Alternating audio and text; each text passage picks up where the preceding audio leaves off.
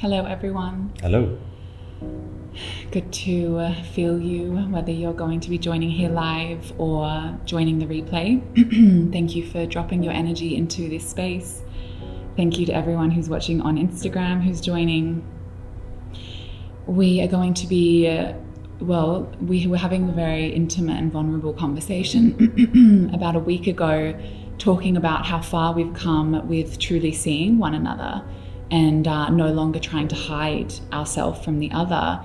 And we just got into this like very, very potent jam sesh talking about this topic and and just the patterns that we used to be in with one another, and just how like heart cringingly, it's just so sad to see like how much insecurity was coming up and how we were trying to hide from one another, and we were wearing all of these masks. And what was happening is this was blocking us from experiencing true intimacy with one another. So we're going to be taking you on a journey talking about the topic of self-love and why that requires profound vulnerability and authenticity. And that's really, that journey is about the journey we're having with ourselves, right? The number one relationship that should always be coming first and foremost within our life is the relationship that we are having with ourselves. And if we're having a relationship with ourselves in which we are running from ourselves, or we don't feel comfortable being the full expression of ourselves, then we know when we come into our soulmate partnership, there's going to be some really uncomfortable reflections that come through, because life and this universal intelligent creation is always wanting to bring us back to homeostasis and bring us back to truth, which is why life becomes a reflector and a mirror of all the ways we're hiding from ourselves or running from ourselves or whatever the pattern that's coming up is.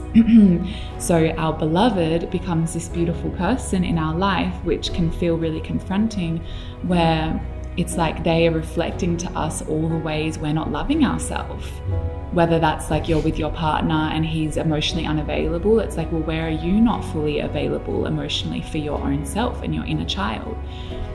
So there are so many different like distinctions that we can see here, that there are like these mirrors showing up in relationship. And we just want to take you on a bit of an intimate journey into our own relationship and talk about the things that have been really supportive for us to uproot a lot of this inauthenticity and this lack of true intimacy, Yeah, what we've seen, not just within ourselves, but within, people around the world, is so many people are hiding themselves from other people, and that happens a lot in relationship, where there are two people that come into relationship, but they're actually terrified to truly show their fullest expression of self, because of the way in which they might be judged, or the way in which it might look. But that hiding is not just hiding from your partner, but it's also you basically hiding from yourself and running away from yourself in a way. Because when you run away from yourself, you're inherently running away from your partner. And then true intimacy cannot happen, because true intimacy only happens when you are basically, you lay there bare and raw and allow your partner to see you in all of your darkness and all of your shit and all of your indoctrinations or your past or your trauma or whatever it is, and allow her to see that or him to see that and be okay with that. But what so many people do is they try to hide all of that, darkness or shadow or whatever you want to call it from their partner. And then true intimacy cannot take place, because it's almost like each partner is like trying to connect with the other, but it's impossible because there's a part of the other person that's being hidden. And this is played out between Sarah and I, because, when we first met, there were things that she was trying to hide from me because she didn't want me to judge her, and vice versa. There were things that I was trying to hide from her because I didn't want her to judge me or think about me differently, or I guess judge me overall. And deem you unworthy. Deem me unworthy, or even, vice versa.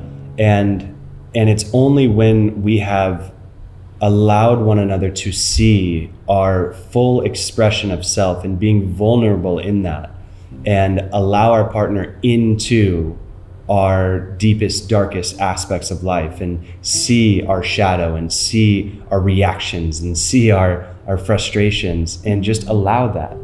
Because it's in that allowing there is healing. And it's only when you allow that opening to happen and create that opening between one another that the true healing takes place and the true intimacy takes place. Yeah, and so this talk that we're offering today, this session, is definitely going to be around soulmateship and being with your beloved or being with a person. But I think the central thesis of what we're sharing is really the journey we're having with ourselves. So it doesn't matter if you're in partnership or not, because the relationship that we're having with a romantic partner and all of our friends, all of our family, is always going to be a direct reflection of the relationship that we're having with ourselves. So if you really want to have deep intimacy, and whether you know it or not, every human is yearning and longing for deep intimacy. We just want to feel completely seen for who we are. We want others to let us in so that we can fully just see the depths of their inner world without needing to hide things.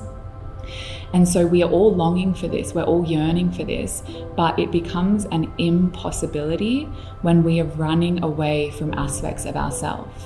And let's just own it, we're all doing it. To a certain degree, some more than others, and this spiritual path, this healing path, is the path of really just walking towards looking at everything and going into the depths of your underworld and not compartmentalizing and go, well, this shouldn't be here, this is good, this is bad, la la la, the world of duality of I don't want this, but and so it's about actually going within and looking at all of that and metabolizing it and owning it as okay, this is where I'm at. This trauma is here. I feel really closed off to men. And maybe you even feel like you've got a pattern of I hate men. And maybe you have a very valid reason to feel that way. Maybe that pattern, that's just a coping mechanism. But we all have these different things within us, these patterns. And until we're ready to look at them and really look at them, really face them and get honest about them, then we're inherently running from that aspect of self, and therefore we can't have true intimacy with another because they're not able to feel you to the depths of yourself because you're not feeling yourself to the depths. Yeah, that's actually exactly what happened to Sarah and I. Is in 2019 we came together, but there was a part of me that was not ready. I didn't feel ready to fully create the relationship that we've created now, because I was running from parts of myself. And it was only until I faced those parts of myself that I was previously running from and allowed them to pass through me and basically transcend them, or at least at a minimum just feel them and be with them and just sit with them, then and only then was I actually ready to be in partnership with Sarah. But prior to that, when someone is running away from themselves and running away from the things that they truly need to look at, you're not ready for a relationship, especially if your partner is doing that work, is doing that shadow work and is looking at their crap and another partner isn't. It's the relationship just isn't going to work. That played out with Sarah and I, and it was only when I was able to stop running away from the things that I was running away from and instead turn around and face them, be with them, let them go, allow them to pass through me, then I was able to at least be ready to be in partnership. Yeah, and there's going to be a lot of people who enter into partnerships where it's you're doing the work. I think a huge percentage of this audience is going to be women, and whether you're in a soulmate relationship right now or you're not and you're wanting to enter into that phase of your life, we have to understand that there is a very, very common theme that's playing out on planet Earth right now, which is the women are doing a lot of the work and they're showing up for the work. Perhaps not the case in your case, everyone's different, but there is a theme where the women are showing up and saying yes, I'm willing to do this. I want to walk my spiritual path with conviction. I want to walk my healing path. And then the men are in a lot of saboteur energies, as are the women, just to a different extreme. The men are in hardcore saboteur energies right now where, they're running from their emotions, they're running from true intimacy, and they're just jerking off a lot or watching a lot of porn or going out and drinking beers with the boys on the weekend or whatever it is. I kind of want to speak into that for a moment, because that was something that was playing out with you and I. And I think what the invitation here is that you hold the ability to be transmuting things from your system and holding such a high quality, pristine level of awareness, which is another term for you can expand your consciousness. And anyone who is spending a lot of time in your auric field is going to be transforming with you. You know, I look at my mum, who spent an awful lot of time around myself and my two conscious sisters, and she is just expanding. Yes, she drinks alcohol, and yes, she's like, you know, got all of her other stuff that she's not looking at, but there is something within her consciousness that is just innately expanding. Yeah. And so we can see that even the most unconscious folk, whether that's your parents, whether it's your family, or whether it's your partner, it's almost like they will be forced into expanding if you are doing the work yourself, you know, like you start to pull people on the path with you. Yeah, and that can be very terrifying for people that you're in relationships with, or that like people, members of your family. When you start to awaken, it forces them to awaken too. And there's a part of their lower self and limited self that oftentimes doesn't want to awaken and doesn't want to change. And I've seen this time and time again. It's happened in my life. It's happened in Sarah's life, where when I first had my awakening in 2015, it freaked my family out because their soul knew, oh shit, something's changing now, like on a deep level, and I have to change just being surrounded by this. So my awakening caused my mother's and my father's and my brother's like souls to start awakening as well. And that could be a very challenging time. You know, there can be a lot of resistance that comes up in family members or in relationship where they don't want you to change. They don't want you to have that transformation because they're so used to this state of homeostasis that happens in the relationship, where people are just kind of, they find this like normal flow within one another. And then as soon as you start pushing the boundaries of what that flow has traditionally been, it kind of freaks them out because it like makes rocky water for a little bit. But it's absolutely necessary for yourself to continue on that path and almost allow the waters to get rocky until you find another state of homeostasis at a higher level of consciousness. And they will inherently also thank you, and your relationships will get better with them. Again, whether it's someone that you're dating or a long-term boyfriend or a husband, wife, or family member, where in the long run, when you begin to awaken, and yeah, there is a lot of challenging times when that happens, but the relationships will start to find a new state of homeostasis at a higher level of consciousness. And that is extremely beneficial, not just for you, but also for them. Yeah, and it's not your job to be, you know, downgrading your consciousness and downgrading the spiritual codes that are inherently coming alive within you to try and make other people feel comfortable and to remain in that homeostasis. Totally. Something that's coming through that I want to share, which I haven't thought about in such a long time, is like when we first came together romantically in, say, when we lived in California and then we moved to Koh Phangan and Bali, I was having many, many moments where it was like my soul knew I loved this man. I mean, my soul had known since the moment I met him, but he was still in pockets of unconsciousness that I had just pierced through. And a lot of the time we would sit down and enter into conversations, and I would kind of have this I would have this heart-sinking feeling of like, this feels so empty, like he just doesn't get it. He's just like, he's not on my level. And then like I would try and take us a bit deeper, and then his mind would take us up into like the physical realm. And then he went through a huge awakening through like the situation of pretty much nearly losing me, where I moved to Thailand, and we were just like, don't know what was happening with our relationship at the time. And I met someone else, a beautiful man who's actually part of this Facebook group. And we just started exploring intimately and more so like emotionally. And I told Ryan, he was like in India, and I'm like, I've met someone else. And then I told him that the day before he went into a 10-day silent retreat, which is so brutal. Like, but he went into this retreat, like had the biggest awakening, and pretty much like didn't sleep the whole time, was barely eating, and was having all of these remembrances of all of our past lives. Like he was going through an extreme time.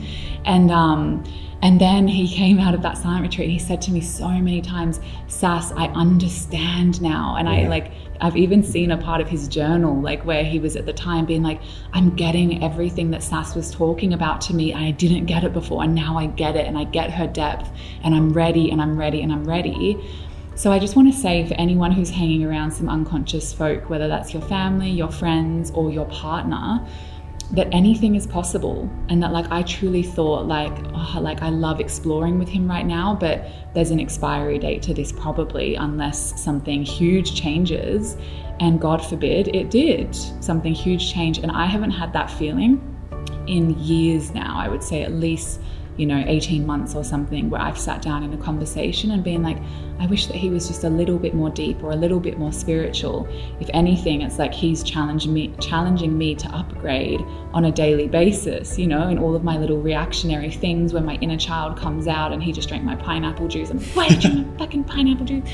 And he's the one that's just like holding steady and being like, baby, like this doesn't matter. Like, come on, like snap out of that level of consciousness. We've got better things we need to focus on in our life and our mission and our purpose.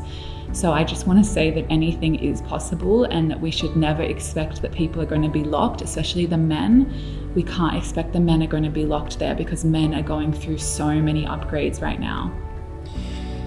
Yeah, and I think you brought up this men part, and that I was going to go this direction, and then you brought up this potential other direction. It's okay, so you can go back there. Yeah. Is it okay? I just want to. Yeah. You want me to move? No, it's okay. Okay. What I've found dealing with family members that are somewhat unconscious is like sometimes you might just need to give them a little bit of time. Like if you have your, awakening, if you will, or if you start challenging the status quo and it really freaks them out too much, like maybe you just need to take some space from that family member for some time. That's what I had to do. And it actually was very beneficial to our relationship, and then also in the long run caused that person to start to awaken and start to open up to the types of ideas that I was sharing with him and communicating to him throughout the years. But it's almost like he needed a little bit of space to like be prepared for it, a little bit like in a sense, I needed the space that I had in India, where I needed to get prepared. And then I had this like awakening in India about our relationship. So I think overall space is a very important thing. And so many people think that space is this bad thing, like even especially parents, when you take space from them and you move apart, or if you don't see them for some time, there's this inherent program that thinks, oh, that's bad. That shouldn't happen. And it's like, why? Like, who says that?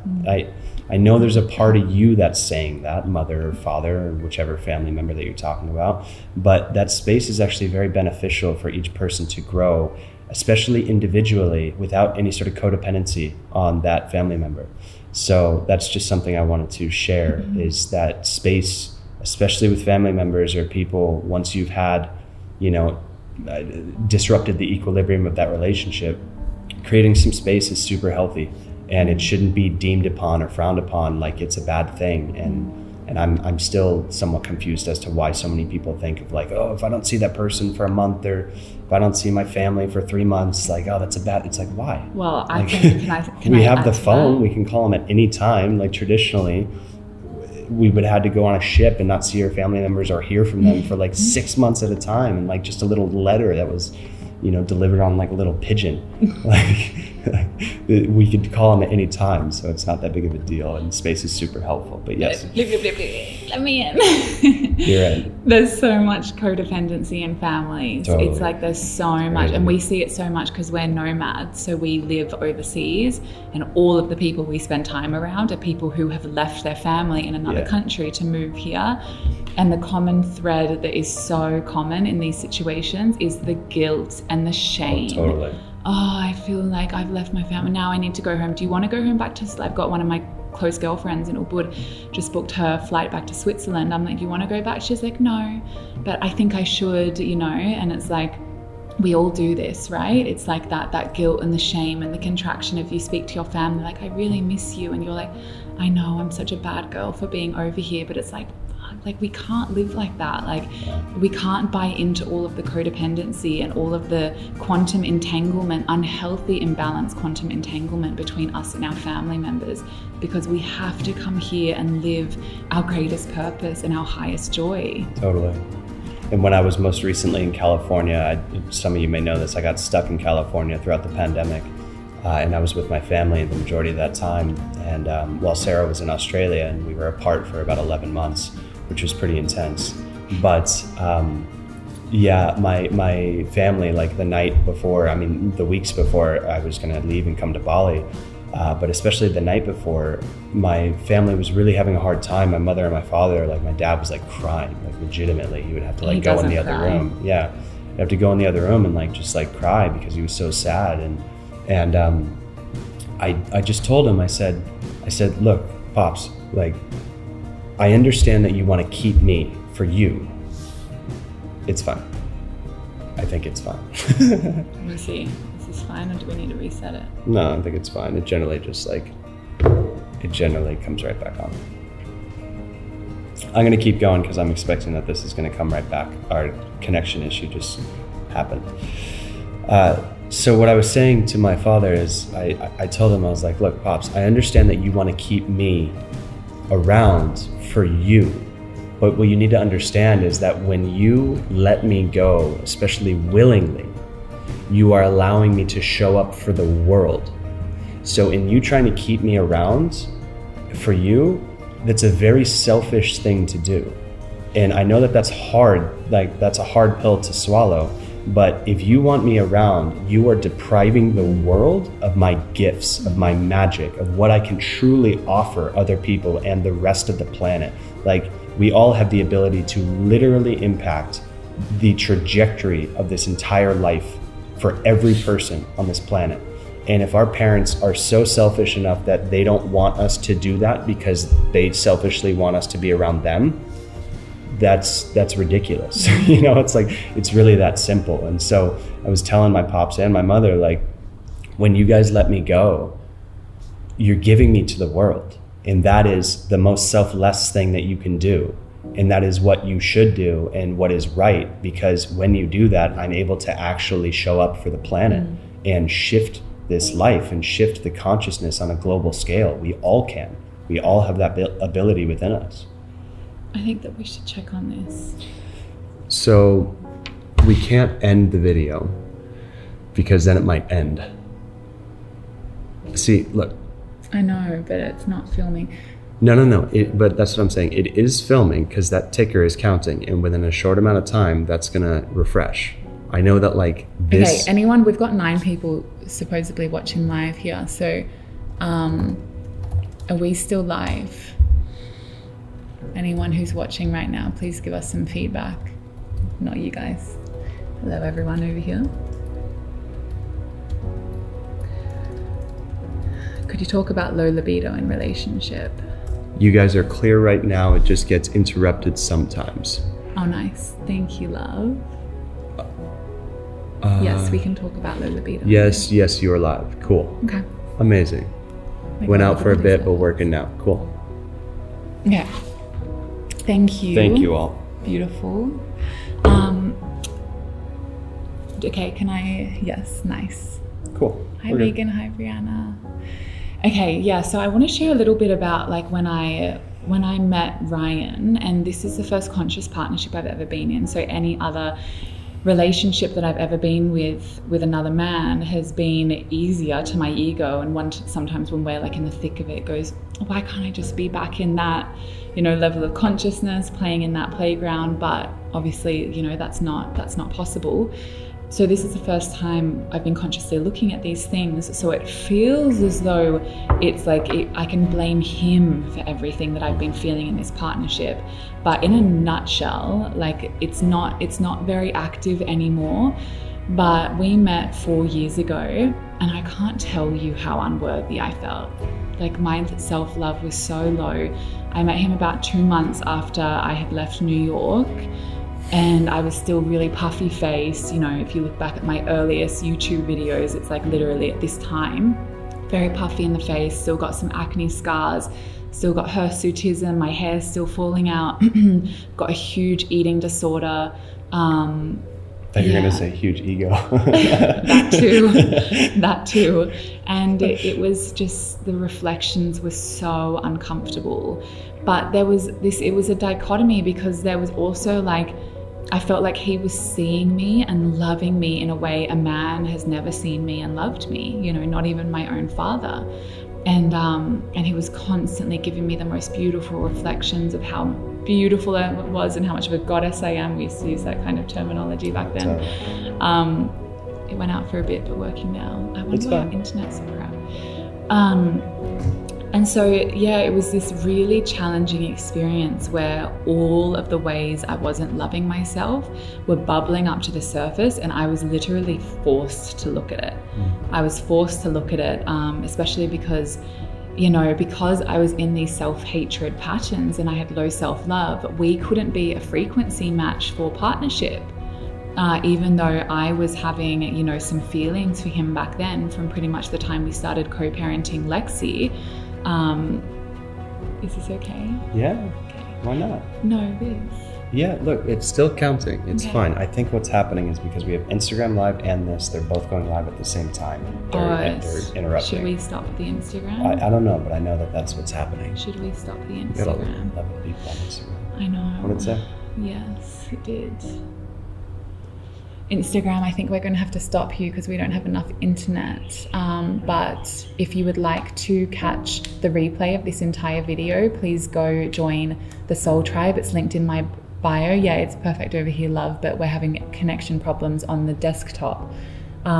So yes, if you would like to catch this video live, we'll talk about libido at the end.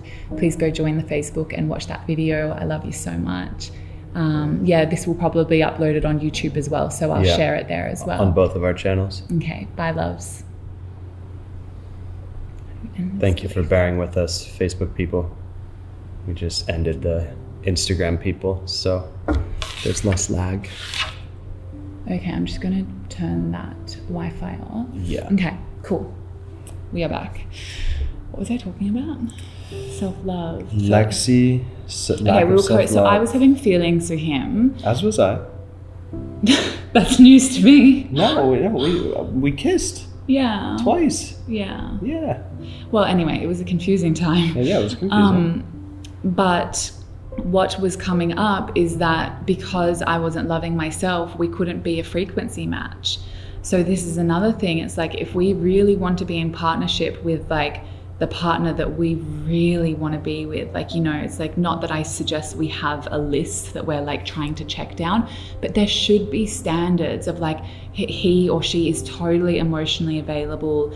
You know, I would doubt it would be anything like too physical, but it should be like, you know, they want to grow with me, they're on the spiritual path, perhaps it's even something like they're on the detox or vegan path. Whatever your non-negotiables are, you should have them because you're worthy of that. But the truth is, if we're not loving ourselves and caring for ourselves and just like embracing ourselves and all of our flaws, then it becomes very challenging for us to become a match for someone that we would be truly interested in. Because as soon as we are putting anyone on any kind of a pedestal, look at my like fingers, what has happened on a frequency energetic level. If you've put them up, now you're below. And those frequencies, like the only time it can really match up is when we have a true like connection here. So it was confronting, like for the first like few years of our connection, of all of the reflections of, you know, where I wasn't fully loving myself. But what happened is I kind of just like, we just became friends and let each other go and kept on moving on our travels. We were separate for like 2 years. And what I did during that time is I called in another relationship, which was like the hardest reflections of all, the yoga teacher I was dating in India. But I kept on working on myself in this time. And I kept on finding ways of like, oh, I'm not loving myself there, or I'm rejecting that part of myself, or I'm rejecting I've got this trauma, or I'm rejecting this part of my body. You know, it was like a very physical thing for me, like learning how to just love my body and what I am in this life. And the more I did that, it's like when we came together in California, I had just launched the intuitive healing program. I was working with like, you know, probably like 20 one-on-one clients. I was like busy coaching, stepping into my purpose and loving myself so much more, like embracing myself. So when I came to California, immediately I could feel that pattern for him of like, let's just be friends, had totally shifted. It was like he was totally available to start exploring, and then that felt right for both of us. So we want to talk about self-love because like self-love is literally everything. It is the medicine for everything in all areas of life, including your entrepreneurial pursuits, but also when it comes to being in your soulmate partnership, it's like the secret sauce that just makes everything come online. Yeah, because self-love is effectively like knowing your self-worth in a way. And so when you have low self-love, you're basically having low self-worth. And when someone in a relationship, or like not necessarily just an intimate relationship, but like also a friendship or a family member, when there's one person that has a low self-worth and thus low self-love, it's as Sarah was saying, it's like not a frequency match. Like it can create a lack of frequency match and a lack of polarity, you know? Like, I mean, even just the past week for me, I actually was going through a little bit of lack of self-love and thus lack of self-worth. And it created this weird polarity between us, or lack of polarity between us, where there actually wasn't as much of a sexual connection or like a soul like attraction in that sense, because the polarity seemed to be gone. You know, I was, as a result of having a little bit less self-love, was a little bit more in my feminine, a little bit less in my masculine. And then that caused her to like, just, you know, go into my masculine. Yeah. But also just like the polarity of like the masculine and the feminine, and just like that kind of play, it kind of canceled itself out, because I wasn't like, I was, I guess, just diving into a little bit of my feminine and dealing with a little bit of lack of self-worth stuff over just this past week due to a few things that came up. And so it's really important that we have like self-love, and we're diving into that, and we know our worth, and we know how important we are, and how worthy we are of individual people or things that are happening in our lives. You know, it's like this self-worth of what are you truly worthy of, and ultimately you're worthy of everything. You know, you're worthy of the world, and yet our smaller selves like don't believe that. Sometimes we get into like these weird things of feeling like down on ourselves and hard on ourselves, and it's a slippery slope, but it's not helpful for us to stay there. It's okay to go there. It's okay to feel those feelings. If that comes up, like that's fine. But to stay there is like incredibly toxic, not just for the people that surround you, but like for your own psyche. It's a very toxic place to stay. Yeah, it's not truth. Exactly. And that's when we know something is not truth, is when we have this emotion and it feels like, ugh.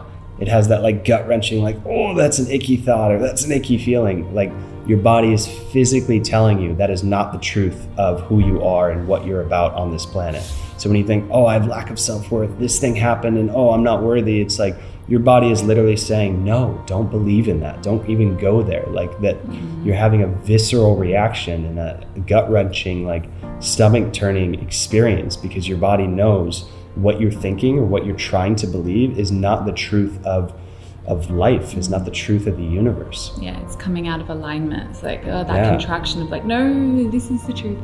Yeah, and what I want to say to like the last week of what was coming up is like, that's the beauty of being with your soulmate, is that, okay, yes, there was less polarity, and if he's more in his feminine energy, that naturally creates an energy imbalance in which my inner wounded masculine goes, all right, well, I got to drive this ship then, and it comes online, and obviously that's not healthy, and that's something that I'm working with. But the beauty of being in your soulmate relationship is that, you know, people can go through periods of deep trauma work, or, oh, I'm not having much self-worth, or, you know, I'm not making much money, and I'm feeling really vulnerable. And it's like, it doesn't matter, because like that's, you know, your love for each other is so deep and all encompassing that it's like, I don't need you to be a certain way in order to be loved.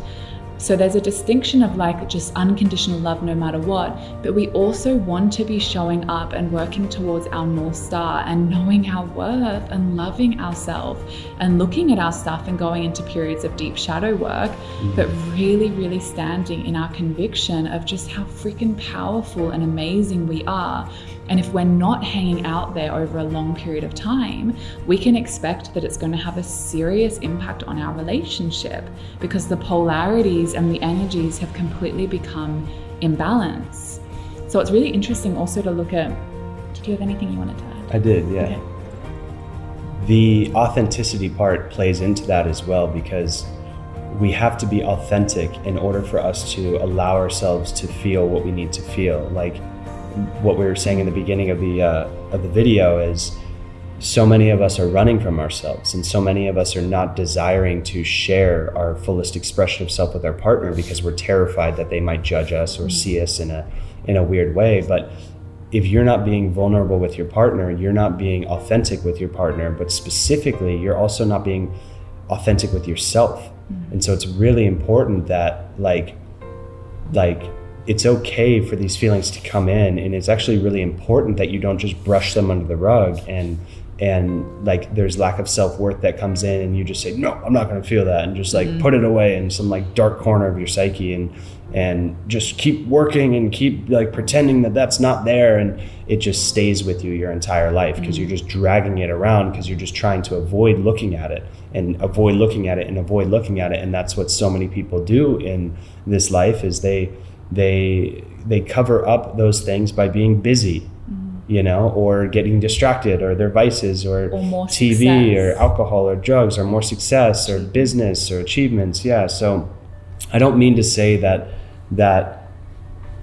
lack of self-worth should never come up and you just should know your worth, and it's like, no. That's not a reality. These things are going to come up, and it's your duty to go into them and allow them to be here and sit with them.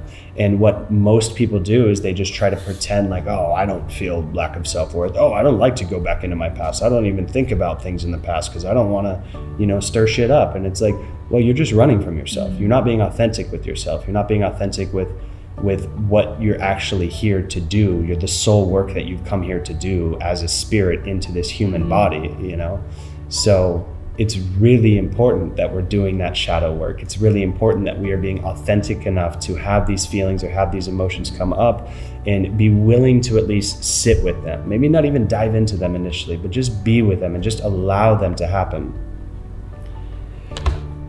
Jesus Christ. We're good. Okay. Do not take the Lord's name in vain. I had something to say. What was it? What were you just talking well, about? I'm just trying to think if I'm done. Oh, sorry. Yeah.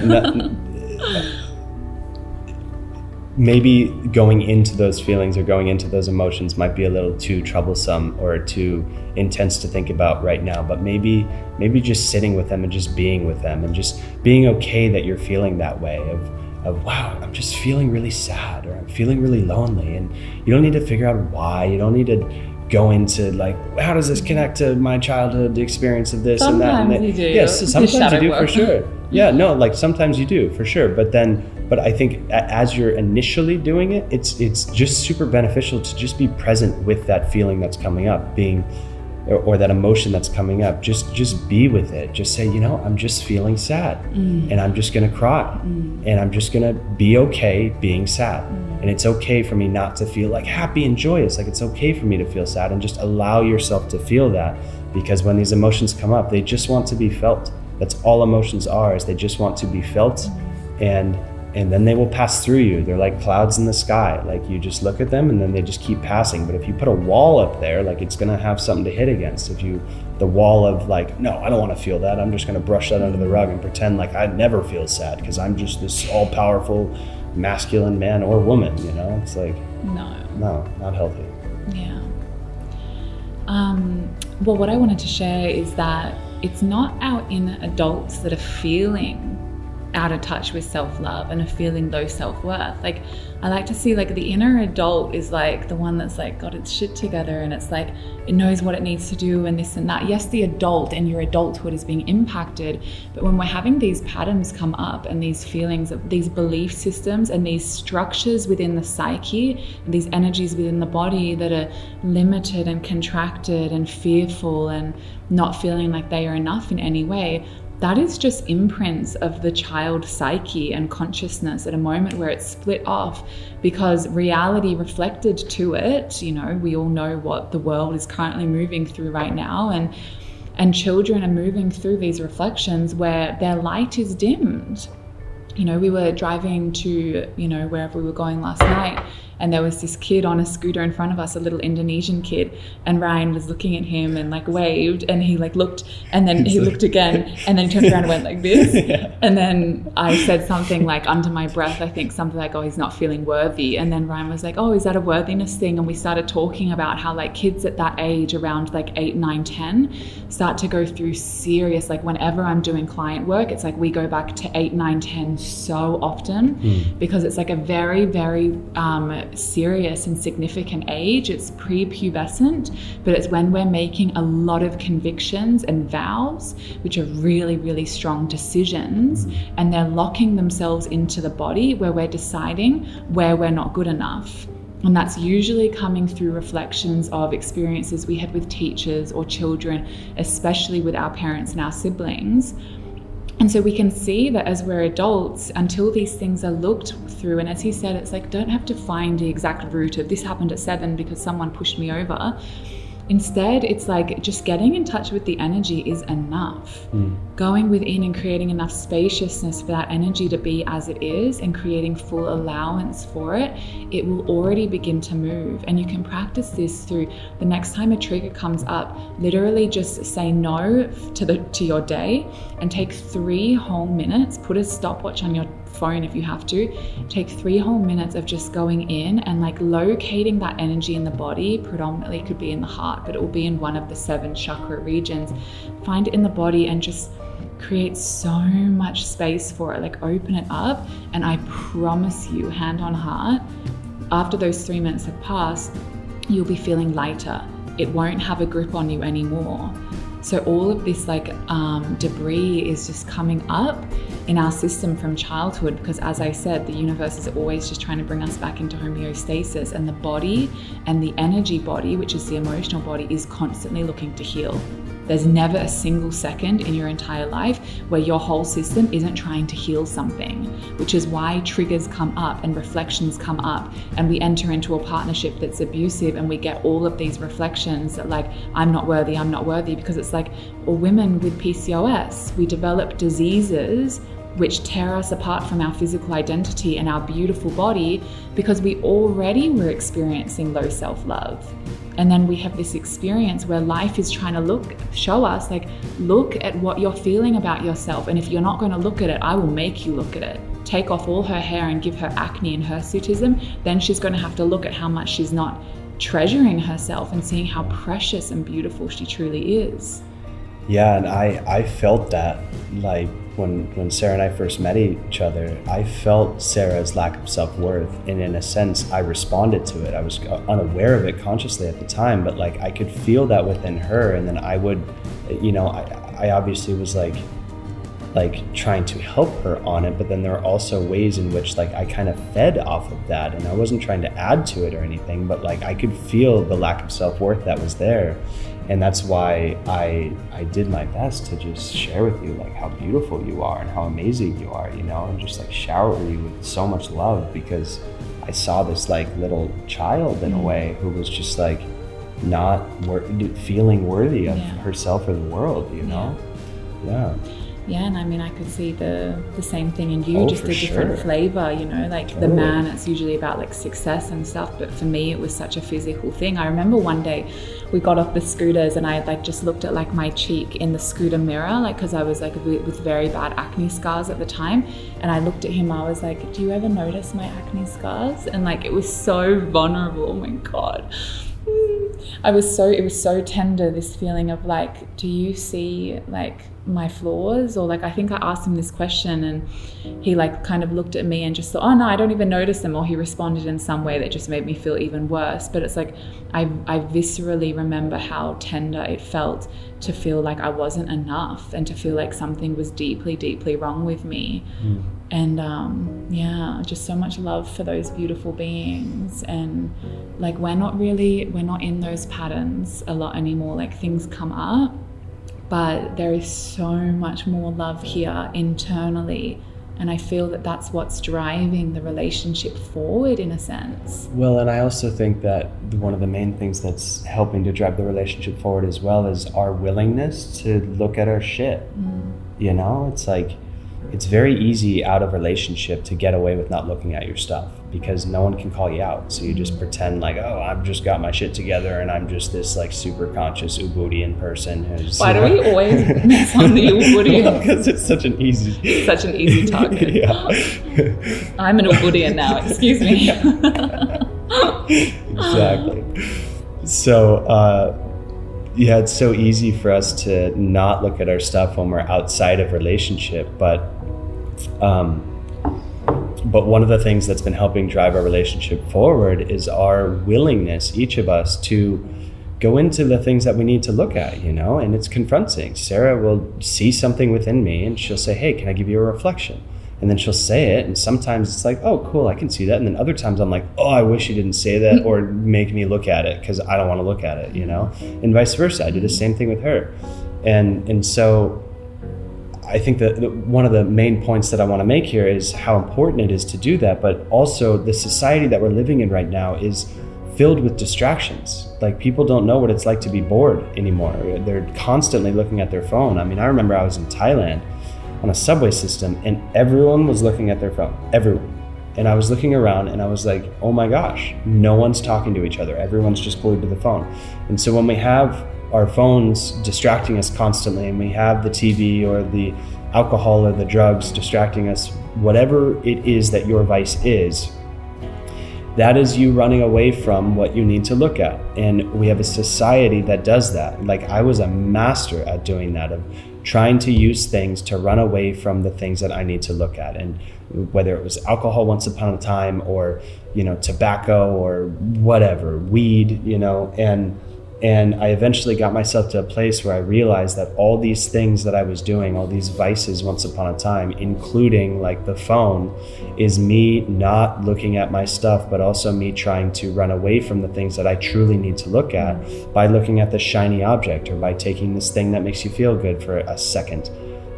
So it's really important that we're not giving into how all of society operates right now, and take the time away from the phone, take the time away from the distractions and be with what you need to look at, because it's only then that you can actually go to your next level and that you can raise your consciousness. If you're not willing to look at your shadow, if you're not willing to look at the things that you've been carrying in that little black box that has been with you your entire life, of all the crap that's happened to you that you just put away and just shove away in the corner of your mind, if you don't open that box and start going through it and start just being with it and being okay with it, it's going to haunt you the rest of your life. Yeah, I want to presence Brianna, we're going to get to you in just a moment, but there's like something that wants to be shared. That's a gecko, by the way. I don't know if you guys can hear that. So the one last night, gecko. All night, it was so loud. There's something there, like when Brian was just saying that sometimes I go, can I offer you a reflection? He's like, yeah, and vice versa. And then sometimes we'll give the reflection and there's this feeling of like, don't make me look at this. And it's like that contraction. And this comes up with a lot of different things, whether you're in partnership or not, where it's like you see something and it's like, I would rather eat my left foot than sit in my room and look at that right now. Like, no. But there's something so potent there. Like, that is the gold when we sit with, and it happens with me and my psychotherapist that I'm working with. Sometimes there was 6, he wrote it down. He said, on 7 occasions today, you said to me just before you told me something, I really don't want you to know this, but I'm going to tell you anyway. 7. And that's the gold. It's like when we like go in and we go, oh, I've just seen something and I want to reveal this aspect of me. I want to look at this aspect of me. Not only that, I want to make love with this aspect of me. Yeah. Usually it's going to be something that's in that little black box, and it could be to do with sexual shame. It could be to do with body shame. It could be to do with a memory. For men, it's probably going to be around like, I don't know, this or that. I'm not a man, so I don't know. But when we go in and we are brave enough to open that little black box and we just like allow some molecular spaciousness just to open in that thing, and we're like, okay, this is here, and this is, you know, an experience that's here for me right now. It's not the truth of what I am, but I'm going to really look at the way that I've been using food as medicine. I'm gonna, you know, not in the healthy way, but like binge eating as medicine. I'm gonna look at the way that I've been using this sabotage pattern or this coping mechanism. I'm gonna look at the way that every time I go to an event, I always end up just trying to avoid eye contact. Like for me, every time I ever go to a retreat, I like stay away from everyone and just like spend a lot of time in my room, and it's like very uncomfortable to look at. Like there's like a part of me that's terrified of humans, you know, and it's like I don't want to admit that right here. I don't even want to look at that within myself. But because I've created enough space to look at all of these things, and we're both doing this on a day-to-day occasion, it creates this like opening for so much new life and abundance and beauty and intimacy to come and fill its space. Because if we keep that little black box tucked there, all condensed, and like, I don't want to look at it, it's locked in place. But when we open it and we let it channel through our body and we allow ourselves to be fully seen in it, then it starts to really create more space where like new light can take its place, new life force. Yeah, I mean, so much of what we experience on a day-to-day basis is normal. And we often feel like we're the only ones experiencing these things. We feel like we're alone. And so there's a part of us that wants to deny our feeling of these things that come up because, oh, I don't want to, like, I should just pretend to be normal like everyone else is being normal, and, you know, just being that hyper masculine, like do, gotta get shit done, you know, I'm just super busy right now, sorry, I can't talk. Like, and we often forget that the feelings that we're experiencing in our everyday life, the emotions, everything, especially given how cut off we feel from the world nowadays, given everything that's going on in the world, it's so easy for us to think that we're all in this alone. And that's one of the reasons why we're creating these videos and why we're showing up on Facebook Live, but also on our YouTube channels and our future TikTok videos and everything like that, is to bring the awareness around these types of things that happen in life in general, in relationships, and in just the way in which that we live our lives, and in allowing people to ultimately realize that they're not alone in what they're going through. Like, that is the thing that I most desire in these videos, is to let people know that I know what you're going through, and I've been there, and if not, I will be there, you know, and to not allow people to feel alone, because I mean, that's a huge lesson for me this past week. I felt like actually kind of alone going through what I've been going through. And then I go to these men's circles, which is basically a bunch of men getting around a bonfire in like just someone's villa and going around and sharing stories, you know, and sharing what we're up to, and sharing not what we're up to, but like how we're feeling, you know, just a bunch of men being vulnerable with a bunch of men. And I've gone to two this past week, and the realization was like, holy crap, I'm not alone. Like, these other men are going through very similar things that I'm going through. And I realized, like, wow, that's the reason why I'm showing up on YouTube. That's the reason why I'm creating these videos, is because I want to give people the impression that they're not alone, and that I know what they're going through, and I'm going to do everything in my power to help them get through what they're going through. Because that sense of loneliness and that sense of like, oh, I'm just the weird one, I'm the only one going through this stuff, like, no, it couldn't be further from the truth. Let's look at Brianna's comment. Sure. Oh, are you both generators in human design? I'm a generator, he's a manifesting generator. So yes, basically. Yes, pretty much. Can you? Oh, it's already open. Self-hatred and judgment has been a pattern for me since I was super little. I even still today hold on to words bullies said in elementary school. In my last relationship, I was cheated on with a bombshell of a woman. I remember my ex saying, "Why do you not wear makeup?" I was surprised and responded, because I'm not into it. And he said, "Never?"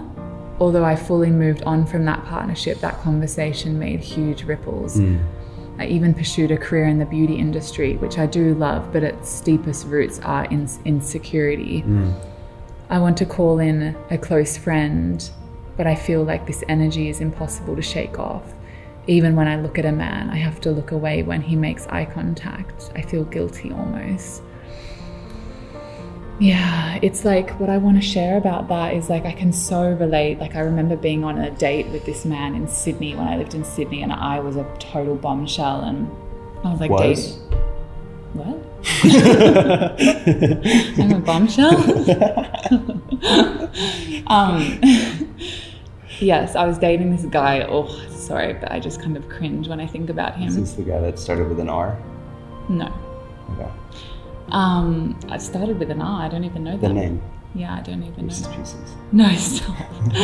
Okay, yes, this man was super, super superficial, and like we would just go out to really fancy restaurants on Sydney Darling Harbour and do a bit of cocaine and just that kind of lifestyle. And there was one night, he like looked at me, he's like, you know, you have such a pretty face. I'm like, oh, thank you. He's like, and your lips, they're so pretty. I'm like, thank you. He's like, but you really need to get some work done on your upper lip. Like it's just like way out of proportion. It's not big enough. Blah, blah, blah. And he was like fully giving me the rundown of like what kind of plastic surgery I need to get. And I feel you, honey, because that stuck with me. It did. Like these little comments here and there. Like there was like a super powerful night where I was going out with my two best friends, and I asked my mum, like, do I look as pretty? She goes, oh, they look so pretty, don't they? And I go, Mum, do I look as pretty as them? And she was like, yeah, but you know, like they're just gorgeous. And I was like, and that imprinted me. Like I was 17. I don't think I ever got over that. It comes up in enemas and detoxes all the time. It's like, look at this. I'm like, fuck you, Mum. But my point is, things will imprint. Yeah. And I don't want to try and convince you that it's like they go away and they don't. It's like kind of a paradox, because I don't see this journey of healing that like we're just trying to get rid of all these things anymore.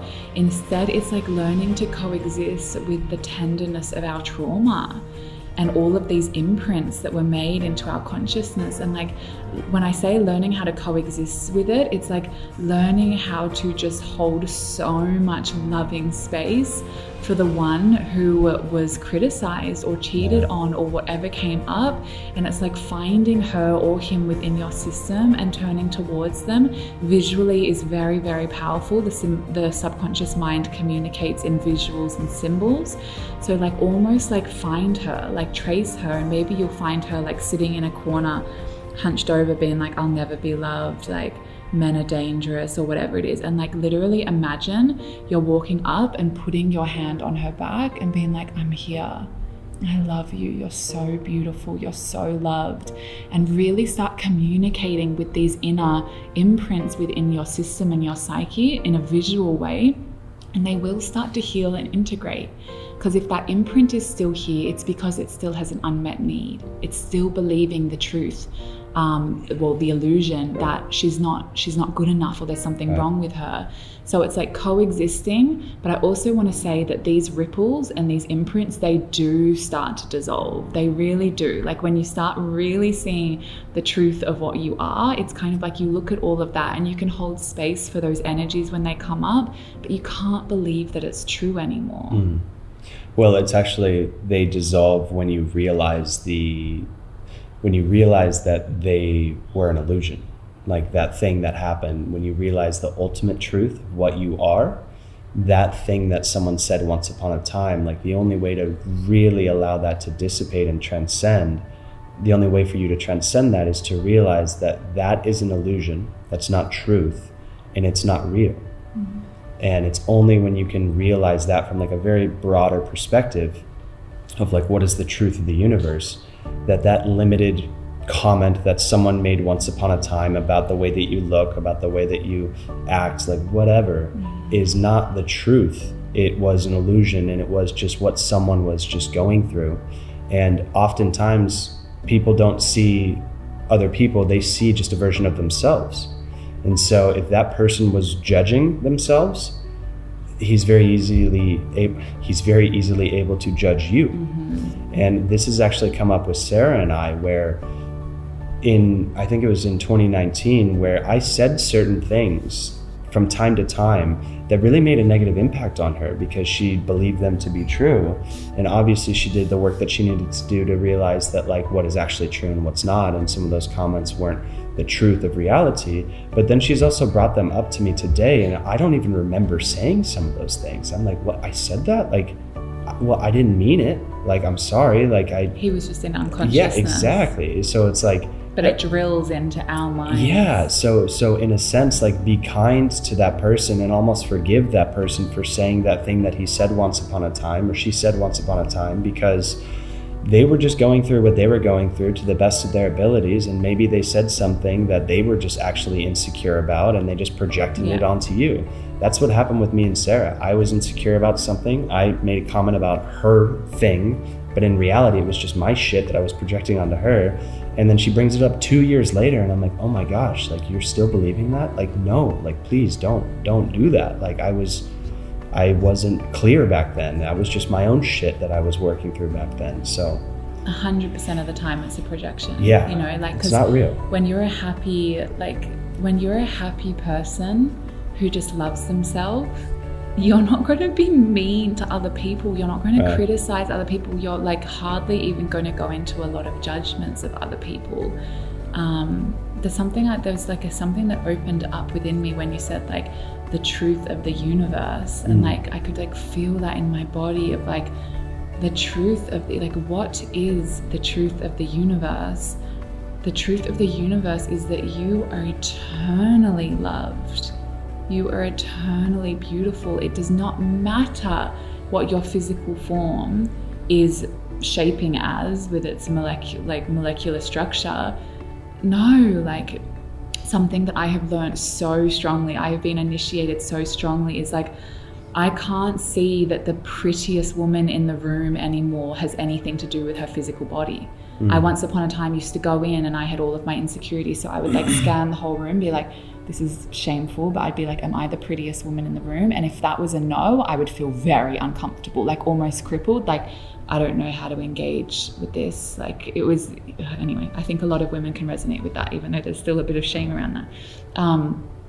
But now it's like I've received so much inner wisdom and insight that like beauty is how much divine energy is moving through someone's system. Because you can go be around the most beautiful man or the beautiful woman, but you'll sit before their eyes and there's nothing really going on. And that's usually the case because beauty, you know, it's skin deep, and it inhibits someone's consciousness from dropping deeper. Totally. Which is why PCOS and these conditions are such a catalyst, amazing catalyst, because you will heal your body. Your body will regenerate. But the depths that you have reached with your soul in the time of having complete acne or hair fall or whatever it is, it's so profound. So what was my purpose? What was I even talking about? Walking into a room. Yeah, beauty. Yes, okay. So if we can focus on tapping into the truth of the universe, which is we are alive, electrical, pulsating, pranic beings with copious amounts of love, light, information that is able to stream through our system in any given nanosecond. That is worth, that is truth, and that is beauty. And it's not about physical form anymore. And trust me, in the coming decades, it's going to move so far away from that. We're not going to be able to look at people physically and be attracted on that level as much as we have been this last like 50 or so years. It's changing. Yeah. You know, it's not about just what we're seeing anymore. It's what we're feeling and we're interacting with. And it's you know, it's changing on a societal level, on a global level, just like as we enter the stage of Aquarius, right? Like before, and a lot of times before, it's like what is physically looks attractive, what physically looks good. And then now it's almost like we're shifting away from that into like who you are. And this could even be seen as like social media platforms, right? Like Instagram, for example, it was just about people taking good photos and people looking good in photos. That's all it was. And then you see the evolution of like TikTok being released. Those people on Instagram who are just here looking good, a lot of them aren't on TikTok because they're just trying to look good. They don't have like a sense of personality that they are desiring to display on a platform like TikTok, for example. So it's just interesting to see how like the technology even is facilitating us to start showing up in a way that's far more about like who we are from inside as opposed to what we look like. And for so long, it's just been about what we look like. And now we have YouTube, we have TikTok, we have all these things where like people can't hide any longer. You know, everything's going towards video, at least the technological revolution is going towards video. So it's very hard for people to just hide behind looking pretty nowadays. And just to piggyback off of what you were saying, like the thing that is almost, I don't know if I necessarily want to share. Yeah, well, I guess it's kind of sad to see someone who, let me rephrase this. To me, it's not beautiful to see someone who physically looks beautiful, but doesn't have any sort of personality or any sort of depth or any sort of anything, you know, like to me, that's not beauty. And that might sound strange to like someone like Sarah, who's like conditioning or a lot of the stuff was. It doesn't sound strange to me anymore. Okay. Yeah. But maybe once upon a time. Once upon a time. Sure. Yeah. Yeah, and so like beauty is not physical. I just want to add, like, I know that any man I could ever be interested on this planet is not attracted to women based on her body anymore. Like maybe if he's just desiring sex, but that's his own shadowy stuff because he's like desiring just pleasure on the outside without having that true intimate connection. But any man I could ever be interested in, which is only you, but like say you or like anyone else that I would be playing in that field with, like I could never imagine that they would want a woman on their looks anymore. Like that's so beyond, like our consciousness isn't playing at that level anymore. Totally. Yeah, it's a lot deeper than that. And when you start to let go of that, you're in a sense letting go of the physical third dimensional realm, and you're now living in more of like a fifth dimensional reality where it's not about the physical anymore. It's about like the internal, and that is the internal in other people, but also the internal in yourself. It's like the external world actually doesn't take as, when you start to awaken and when you start to dive into these things, you realize that the outside world actually is not as intriguing as the inside world. And that's when you start shutting off the news and you start, stop concerning yourself with the noise that's out there because it's infinite and endless. And you start concerning yourself with like, what is in here that I need to look at or to be with. So I love that. I do also just want to share that we are, sorry, I didn't mean to like pull you back. We are getting some amazing questions, and somehow every single question that you guys have had or shares is perfectly in alignment with not only what we're talking about here, but like what we've recently been going through. So if you guys have any more questions or input in the comments, like please feel free to send them. We'll keep going. We don't have that much longer, but yeah. Well, we can keep going. Okay. We don't have a time limit. Can we go up? Well, no, this is the next one, Charlotte. Do you want to read it out loud or do you want me to? Sure. So someone asked how to deal with a partner getting stronger. I feel often intimidated and left behind. I mostly respond aggressively when I see him getting stronger, mentally, physically, because I want to feel powerful. And it's funny because Sarah and I have been going through this as well, but then also we've been going through the flip side of this just this past week of me feeling a little bit less strong and more weak. But I remember Sarah saying, because I've been working out in the gym and feeling stronger and being stronger and building muscle in ways that I hadn't before. And you said something to me, but we actually never dove into it. You said, I don't know if this was in a video or to me directly, but you said something along the lines of like you were feeling like intimidated by it. And I don't know if you want to dive into it, but there's an intimidation in it. Yeah, totally. I get it. It's so weird. It's like such a paradox because if he's not in his power and he's not feeling strong and he's just like all vata and on fruit and like, I'm just like, what? Like I got nothing to play with here.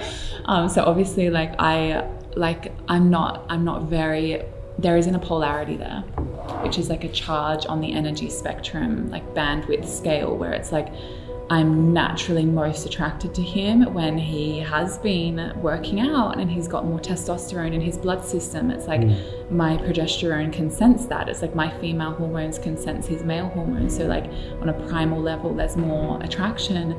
But then there have been times where a huge deal has come through for him or something big has happened or he's like super in his power and he's growing and it feels scary. It feels so scary because yeah, it's like the deep part of us that is afraid of being abandoned or left alone or not being good enough. Or so it's such a paradox, because like I feel like I'm a very powerful woman. I've got like a very strong masculine energy.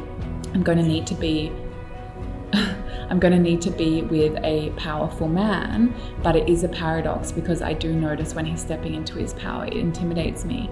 So the way to look at that, and we spoke about it in the last video, is actually contacting the version of you and really getting in touch with the aspect of you, that part, like going in and being like, what part of me is feeling intimidated, and what does she want to express? Do this in a journaling exercise. So start with, what does she want to express?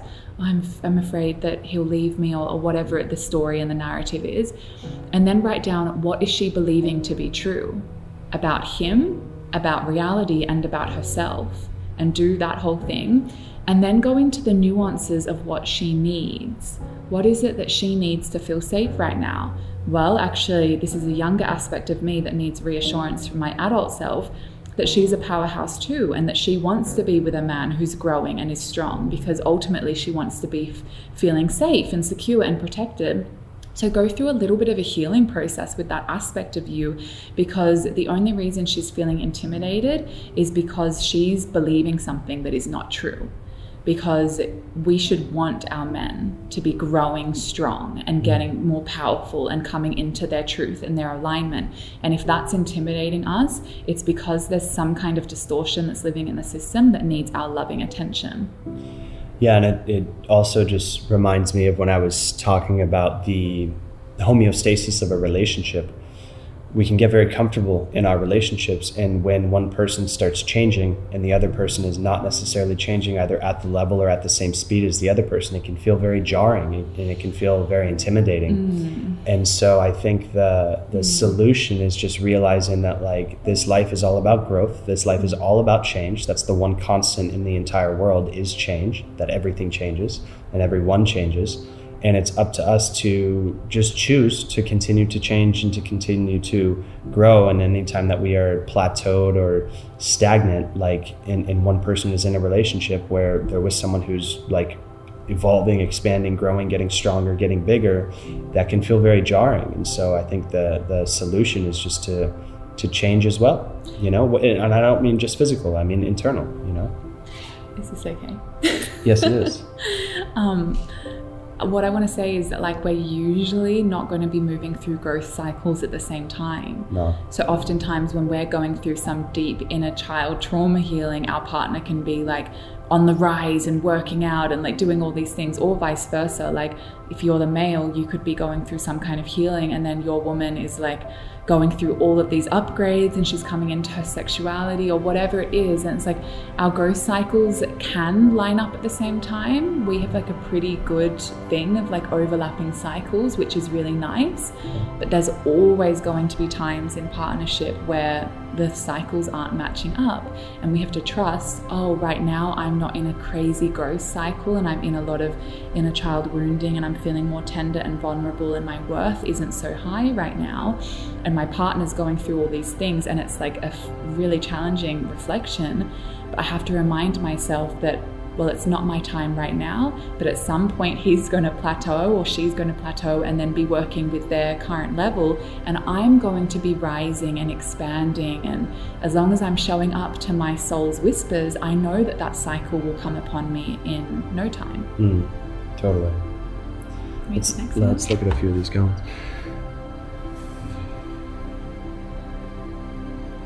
So the next one says, I'm curious about your experiences of one of you complimenting or deeply desiring someone else of the opposite sex. Example, if Ryan was to say another woman was a bombshell casually when recounting a story. What does bombshell mean? Like a super hot chick. Oh, really? God, I didn't know that. I would have thought that that was like a really superficial chick. Although from this level of consciousness, it would be the same thing. Okay, got it. That's how from I'm that saying previous level of consciousness, it's like, oh, she's a bombshell, meaning she just looks beautiful, but I don't even know her. If Ryan said a woman is a bombshell, I would think he's criticizing her. That's how my vocabulary works. But what is, okay, let me get my mind around this. If Ryan wants to say another woman was super beautiful casually when recounting a story, well, that's all a reflection with the journey that I'm having with myself. So, well, but she also said complimenting or deeply desiring someone of the opposite sex, including if you were to say the same thing. I feel like this is probably going to be a topic that we talk on, because it's been like a huge part of our healing. Sure. And it's like a very vulnerable thing, but we're getting to a point where I feel like we could do a video on it. A full video, yeah. A full video. I agree. Because we went into an open relationship, and this is where so much pain came up, because in a nutshell, don't mean to throw you under the bus. Hey, it is what it is. It's okay, I forgive you. Yeah. But he was being with other people and not telling me about it, because he could feel all of my crazy like self-worth stuff going on. So he was trying to protect me, but he was also in a lot of self-worth stuff. So as I was kind of like meeting a couple of men here and there, he was saying to me like, I don't want you doing that. I don't want us to be open. And so like there was like this very insecure younger aspect of him that had been broken up and heartbroken at 21 years old, that was trying to avoid that pain again. So essentially what he did is tell us that we're not going to be in an open relationship and I shouldn't do that, which I didn't. Meanwhile, he was still doing it. And it's okay. You're forgiven. It's like, I totally see the aspect of you that was doing that. So we have had to do so much work on healing jealousies and wanting someone else, being with someone else, desiring someone else. It's been a huge part of our journey. What do I even want to say on this? Hang on, I do want to say something. Let me tune in. It's hard. It's hard. It'll bring up the reason why we decided to go into an open relationship is because we were following this man. Well, we still like Aubrey Marcus, love him to death, but he was sharing a lot of stuff about his open relationship with Whitney at the time, which ended up being a disaster, and they broke up in the end. And we were listening to a lot of their podcasts where they said open relationships will help you to do the deepest work you will ever do in your life, because it will open every single wound so that it's gushing with blood, and you're just going to have to look at it and feel your way through it until all of those wounds finally close up and scar. And so we were like, let's do it. We're best friends. We're attracted to each other. We've started having really beautiful intimacy. And then we moved to Asia together. And like, I can't tell you how much healing work we've had to do from that year. Like, it was a disaster. It was a disaster for both beings. Yeah. We went through so much pain. Yeah. So where we're at now is neither of us, well, you can speak for yourself, but we don't believe that polyamory is a natural thing, at least not for us. Like, we can't speak to the world, but monogamy, it's like almost if you're being with more people, you're desiring more people, it's like your attention's going out. When you're with someone, it's going down and in. Right. And that's what soulmateship is. It's like you start, anyway, I feel like. Yeah, well, just to add to that, like one of the reasons why we were exploring the open relationship thing, not just for the Aubrey Marcus aspect of it, was that I had at the time a lot of energy that was going out. I was looking for salvation outside of myself. And so I would look in the physical realm, in the whatever realm, but I was looking outside for salvation that ultimately lies within side. So there was so much within. That's a good one.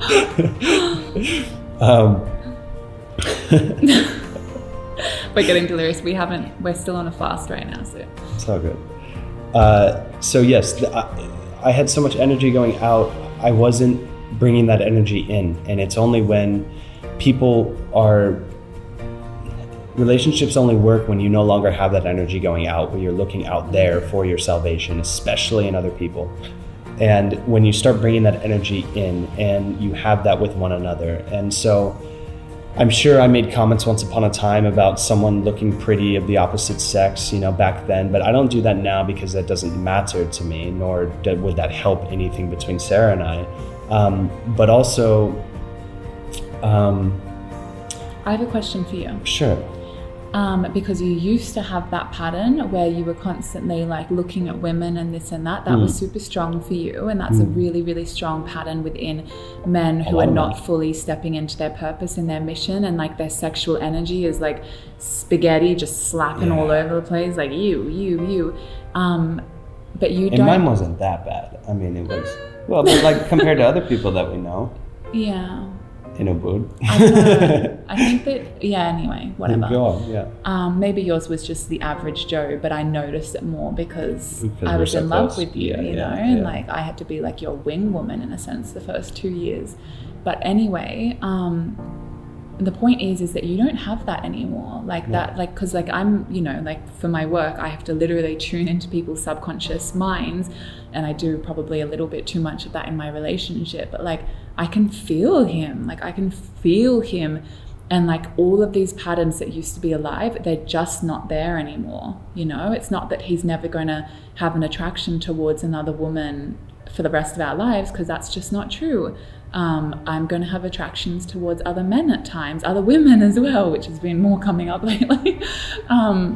It happens, and we just have to look at those pains and those contractions and, you know, what we're feeling inside. But my question for you is, when you tune into like that stopping, like you coming into your manhood and no longer like scattering your energy, like what was the shift? Well, that's the thing, is that that's a very boy type energy. That's not a man.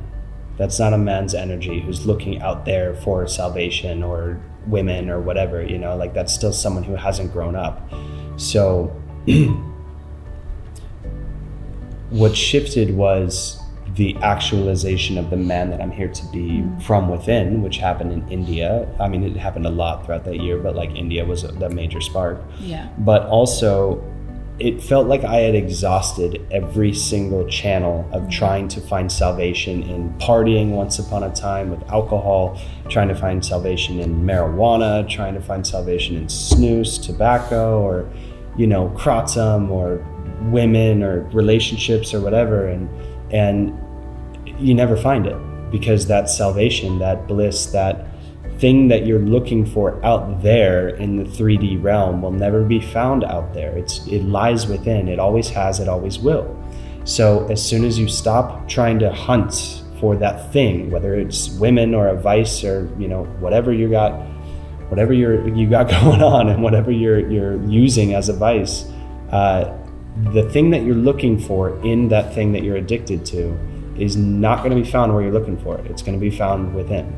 And these vices can be alcohol and drugs, or it can be women, or it can be the phone and distracting on you know, social media. It could be watching Netflix or watching TV or watching the news, you know, all these things that we're trying to find something. You'll exhaust yourself to the point where you realize, like, I can't keep doing that, you know? Yeah, something that's like vulnerable that I've had to really look at lately is like, okay, so all of the men I've been with, like my worst nightmare has then been like in relationship with me, sharing deep, you know, loving intimacy with me. But then when we go out into a party or something, they're like looking at and checking out other women. Like that always felt so deeply scary for me. And as this journey has been healing between us, what I've had to look at is me looking at other men when I'm in relationship. And why am I doing that? Because I feel a little bit unsafe, or I want to make the men that I'm around jealous, or it's like I've had to look at myself with a magnifying glass, because magnifying glass, is that right? Magnifying. Anyway, just won't say it. I've had to look at myself with a glass because with the glass, because anything that I'm accusing of in him, anything I'm intimidated of in him, anything I'm afraid of in him, I'll find it in me. I will. If I really get honest, I will find it in there. And how can I expect that I'm going to be with a man who's not off checking out other women if that pattern is still even alive within me by 3%? It's like I have to look at that and no longer be fed whatsoever by validation. Like last night we went to a party, and you know, there were different various points, whether I was standing over here, I was on the dance floor where I kind of felt one of those tentacles just slap right onto my skin from another man, from a man or a woman at one point. And just kind of like feeling that, and know, like once upon a time that fed something in me. There was like oh well, that feels good. Oh, is Ryan looking at that? Like, you know, because it was such a deep unworthiness that was wanting that validation. Whereas nowadays, what we're both feeling, the more we step into our divine soul mission individually and collectively, is that when that happens, like a woman is like, you know, we did a tantric breath work with different people, and he had 4 different women sitting in front of him. Like I could like see them in the corner of my eye, and they're like moving sexual energy, and like there was just like a part of me that like contracted, but I was like, it's okay, they're allowed to have their experience and move all of this sexual energy, but I know what my man is going to be doing. He's going to be holding his own, and he's not going to be allowing that sexual energy to hook him in any way. His field is impenetrable. And for him to be acting in such a way, which is really the dream for so many women in partnership, that's all we want. We have to be acting in that way. We have to be holding the highest integrity, so that when a man, even if he's some gorgeous, you know, man, got all this stuff going on, it's like, if that's still validating a part of us, how can we expect that our man is going to be free from that validation requirement? So this journey is like 100% looking at ourselves again and again and again, and getting so honest. Yeah. Do you want to read Ashley's comment? Yeah, there you go. Okay, so I'm glad you broached the topic of judging female beauty. Hold on for a second. Can you read it louder?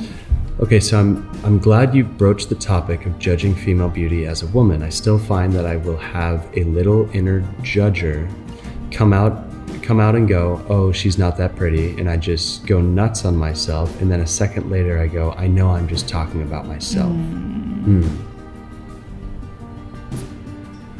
Yeah. This feels like a girly answer. Do you want to answer? Yeah, no, have at it. Yeah, I get it, hun. Like I do the same thing. It's such a deep programming and conditioning to be like, oh, she's not that pretty. Oh, like, oh, you know, she's got this going on with her, this or that. It's like, oh, I know. We just have to love ourselves for these things. It's just we're part of a matrix system on planet Earth that is incredibly shallow, surface layer, skin deep.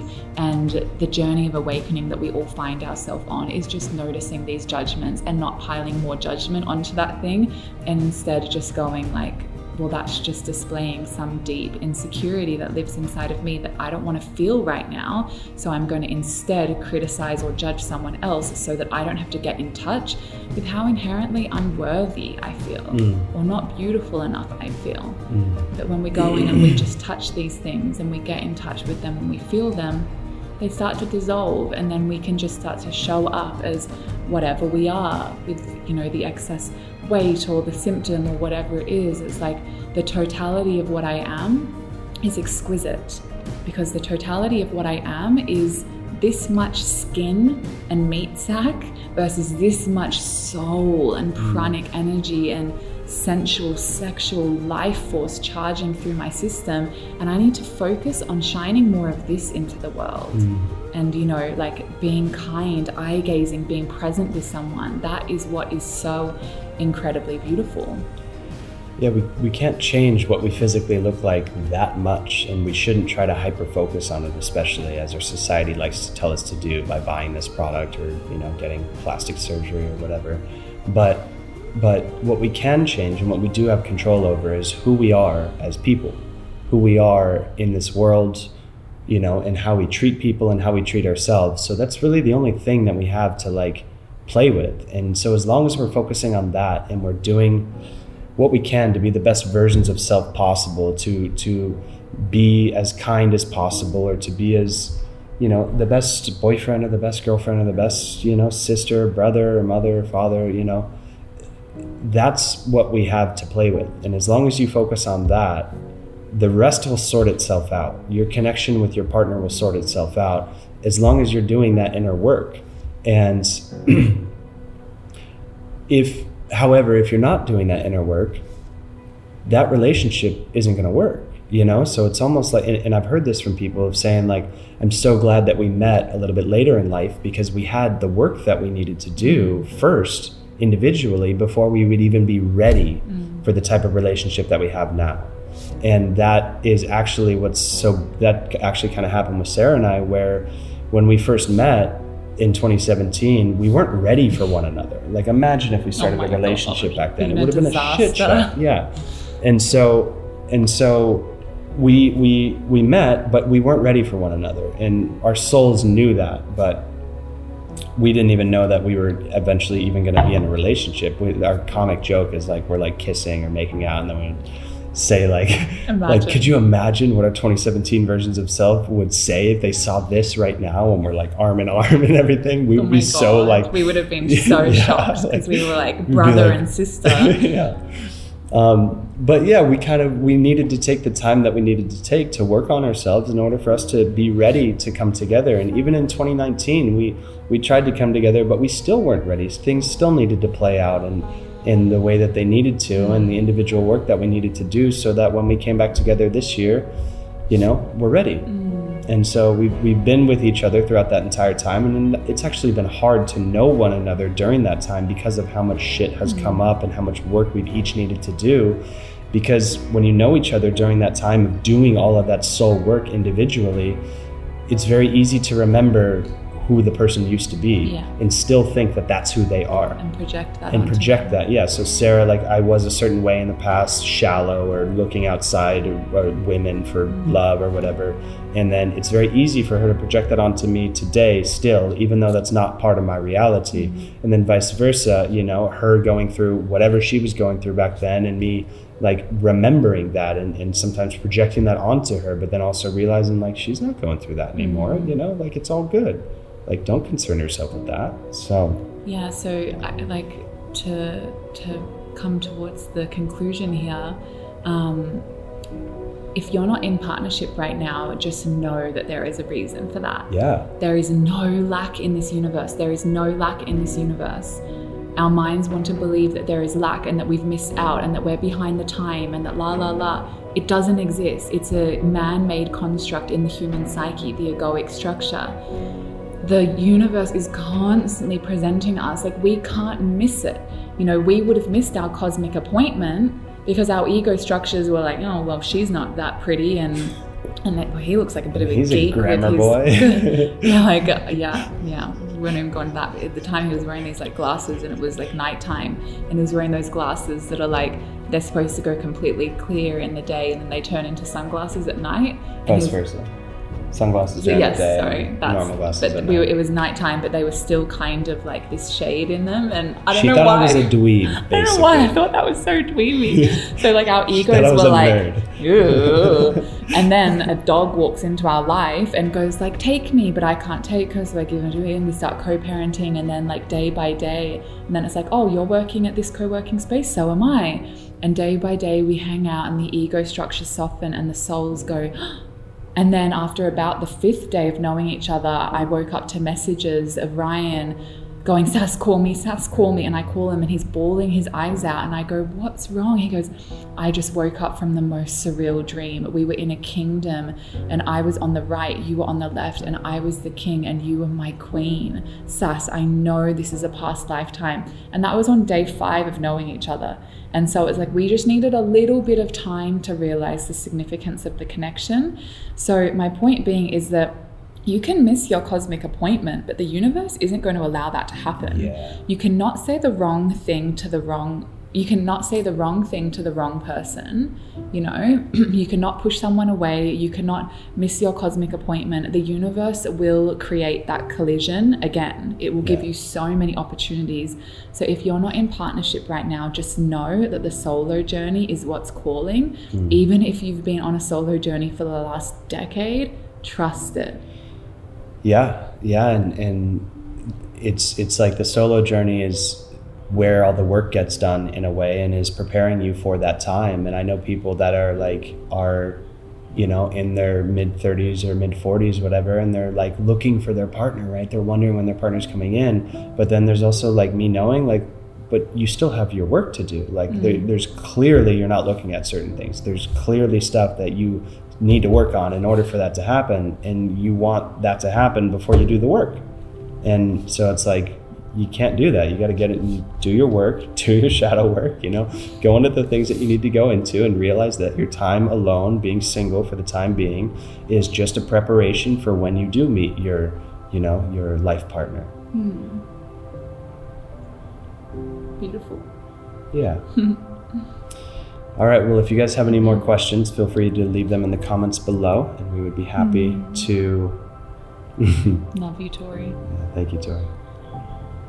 Yeah, we would be happy to respond if you guys have any questions in the future. So feel free to send them our way, and we'll see you guys. I think we should do a session on, well, like just that one thing around like desiring, and I don't know, I think we should do a whole session on like opposite sex and jealousies, and it feels like it's been such an initiation for us. Well, so here's what I also think we're going to do. I've been showing up here on your Tuesdays on the Soul Tribe, but I think I'm going to talk to Sarah about us showing up every week as well on a separate date together. So maybe we can do that as well. And yes, I agree, we should do that video. Yeah, that would be good. Yeah. Helen just says, what if you can't stop thinking about your ex and been single a long time? Should we comment on that? Yeah, I think it's natural to feel that way. And I think that if that's still happening, either there's something there that needs to play out, or cord cutting needs to take place, because it's so easy for someone to have tentacles on. I mean, even Sarah, like when she first came to Bali, she was hanging around this dude who was just a friend at the time. He had a lot of sexual energy, and Sarah to this day still feels like he's got some tentacles on her. They didn't do anything, nothing, but like he energetically has his energetic tentacles on her. And so that can happen being received, or that can happen from his perspective, like given.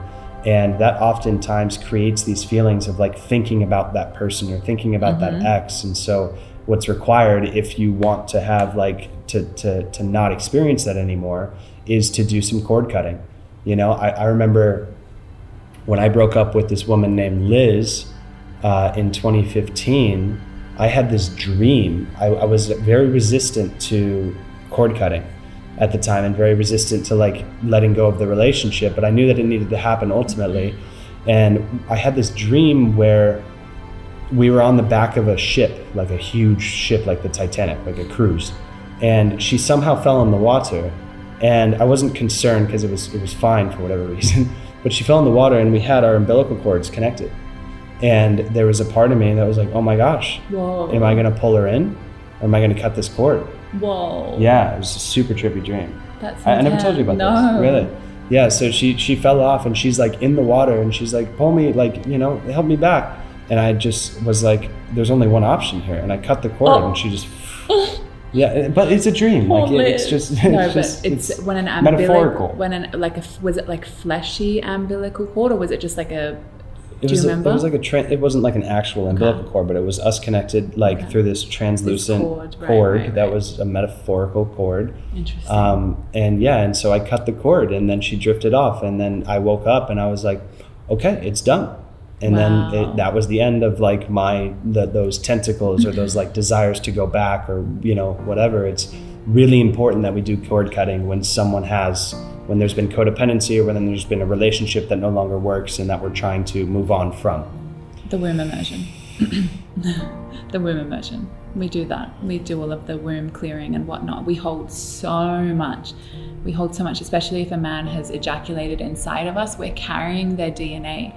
And energetically, even if you weren't intimate with someone, you know, like we hold so much. So we've got to do that clearing, come back to our own sovereign power. And then from that space, if you're still feeling a genuine desire to reach out to your ex-boyfriend or your ex-girlfriend because there's something that's yet to be explored, then you can do that. But it's always best that we do it from a state of feeling sovereign energetically.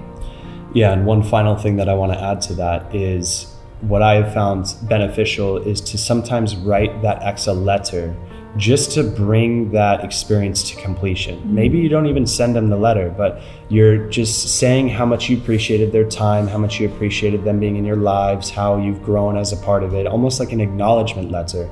Maybe you want to call them and tell them that, or maybe you want to send it to them, or maybe you just want to burn it on the fire later that night. But just bringing that to completion in the form of a letter, or, you know, a call, and just say, hey, I just really appreciated that time that we spent together. oftentimes the reason why we still have those desires to like go back or whatever is because a completion hasn't taken place, where we feel like, it's not complete. I need to say something, I need to share something. And it's really important that we complete our relationships from the past, because if we don't, we'll never get over them. We'll never move on from them and evolve and grow.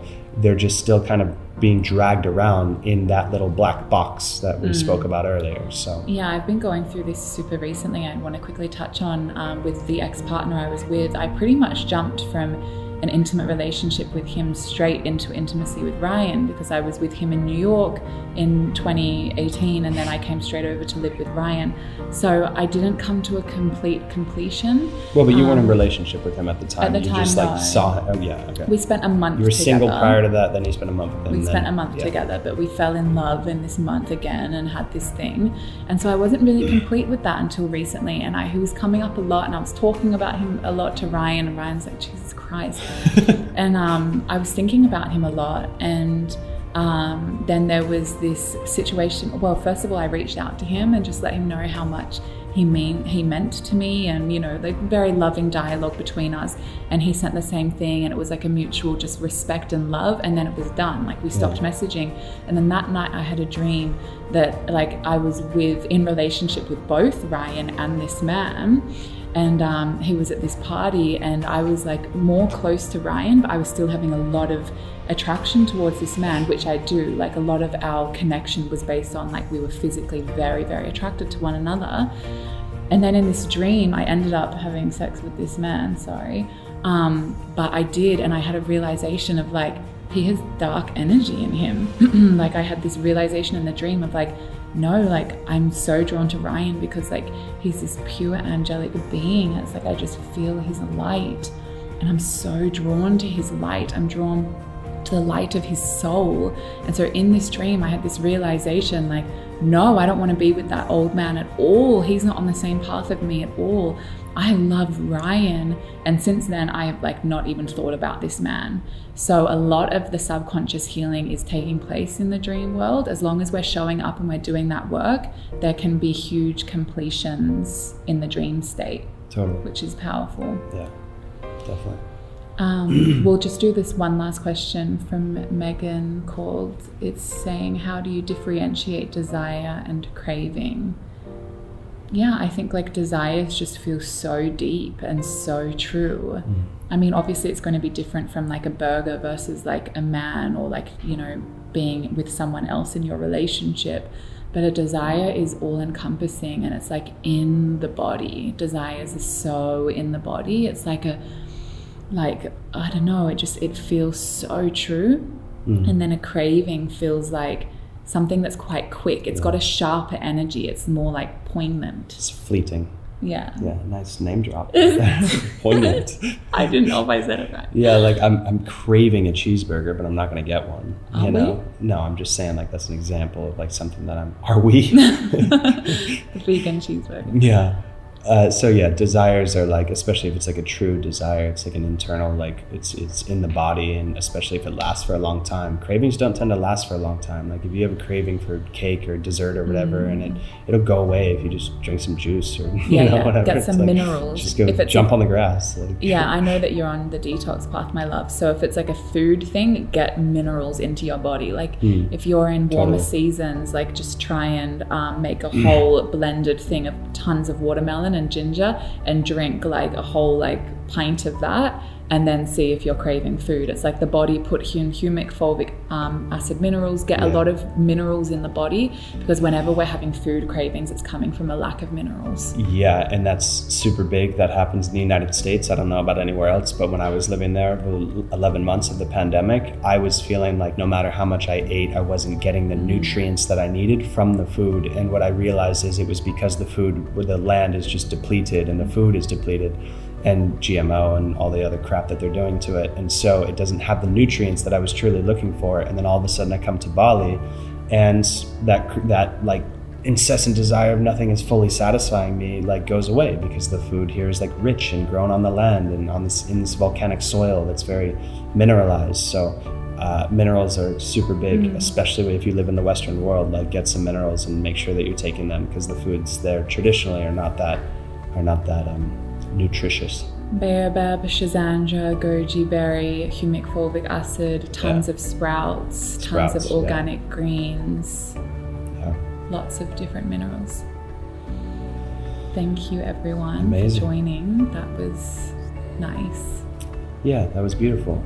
We will be showing up again in this Facebook group on another topic, and we'll let you guys know a few days in advance. I am recording Facebook Lives in this group as well every Tuesday, 6 p.m. Pacific Standard Time. And Sarah and I will consider doing this every week on this day, but we might pick another day as well. We'll just need to chat about it. She said, "That's it, I'm moving to Bali." I love it. That's funny. Come to Bali. It's a beautiful place. I did notice that we had much more live attendance during the week. Maybe Friday evening isn't such a good time. Anyway, we'll have to do a poll or something, but we'll figure it out. Yeah. Love you all. Thank you for joining. All right. Thank you. See you next time.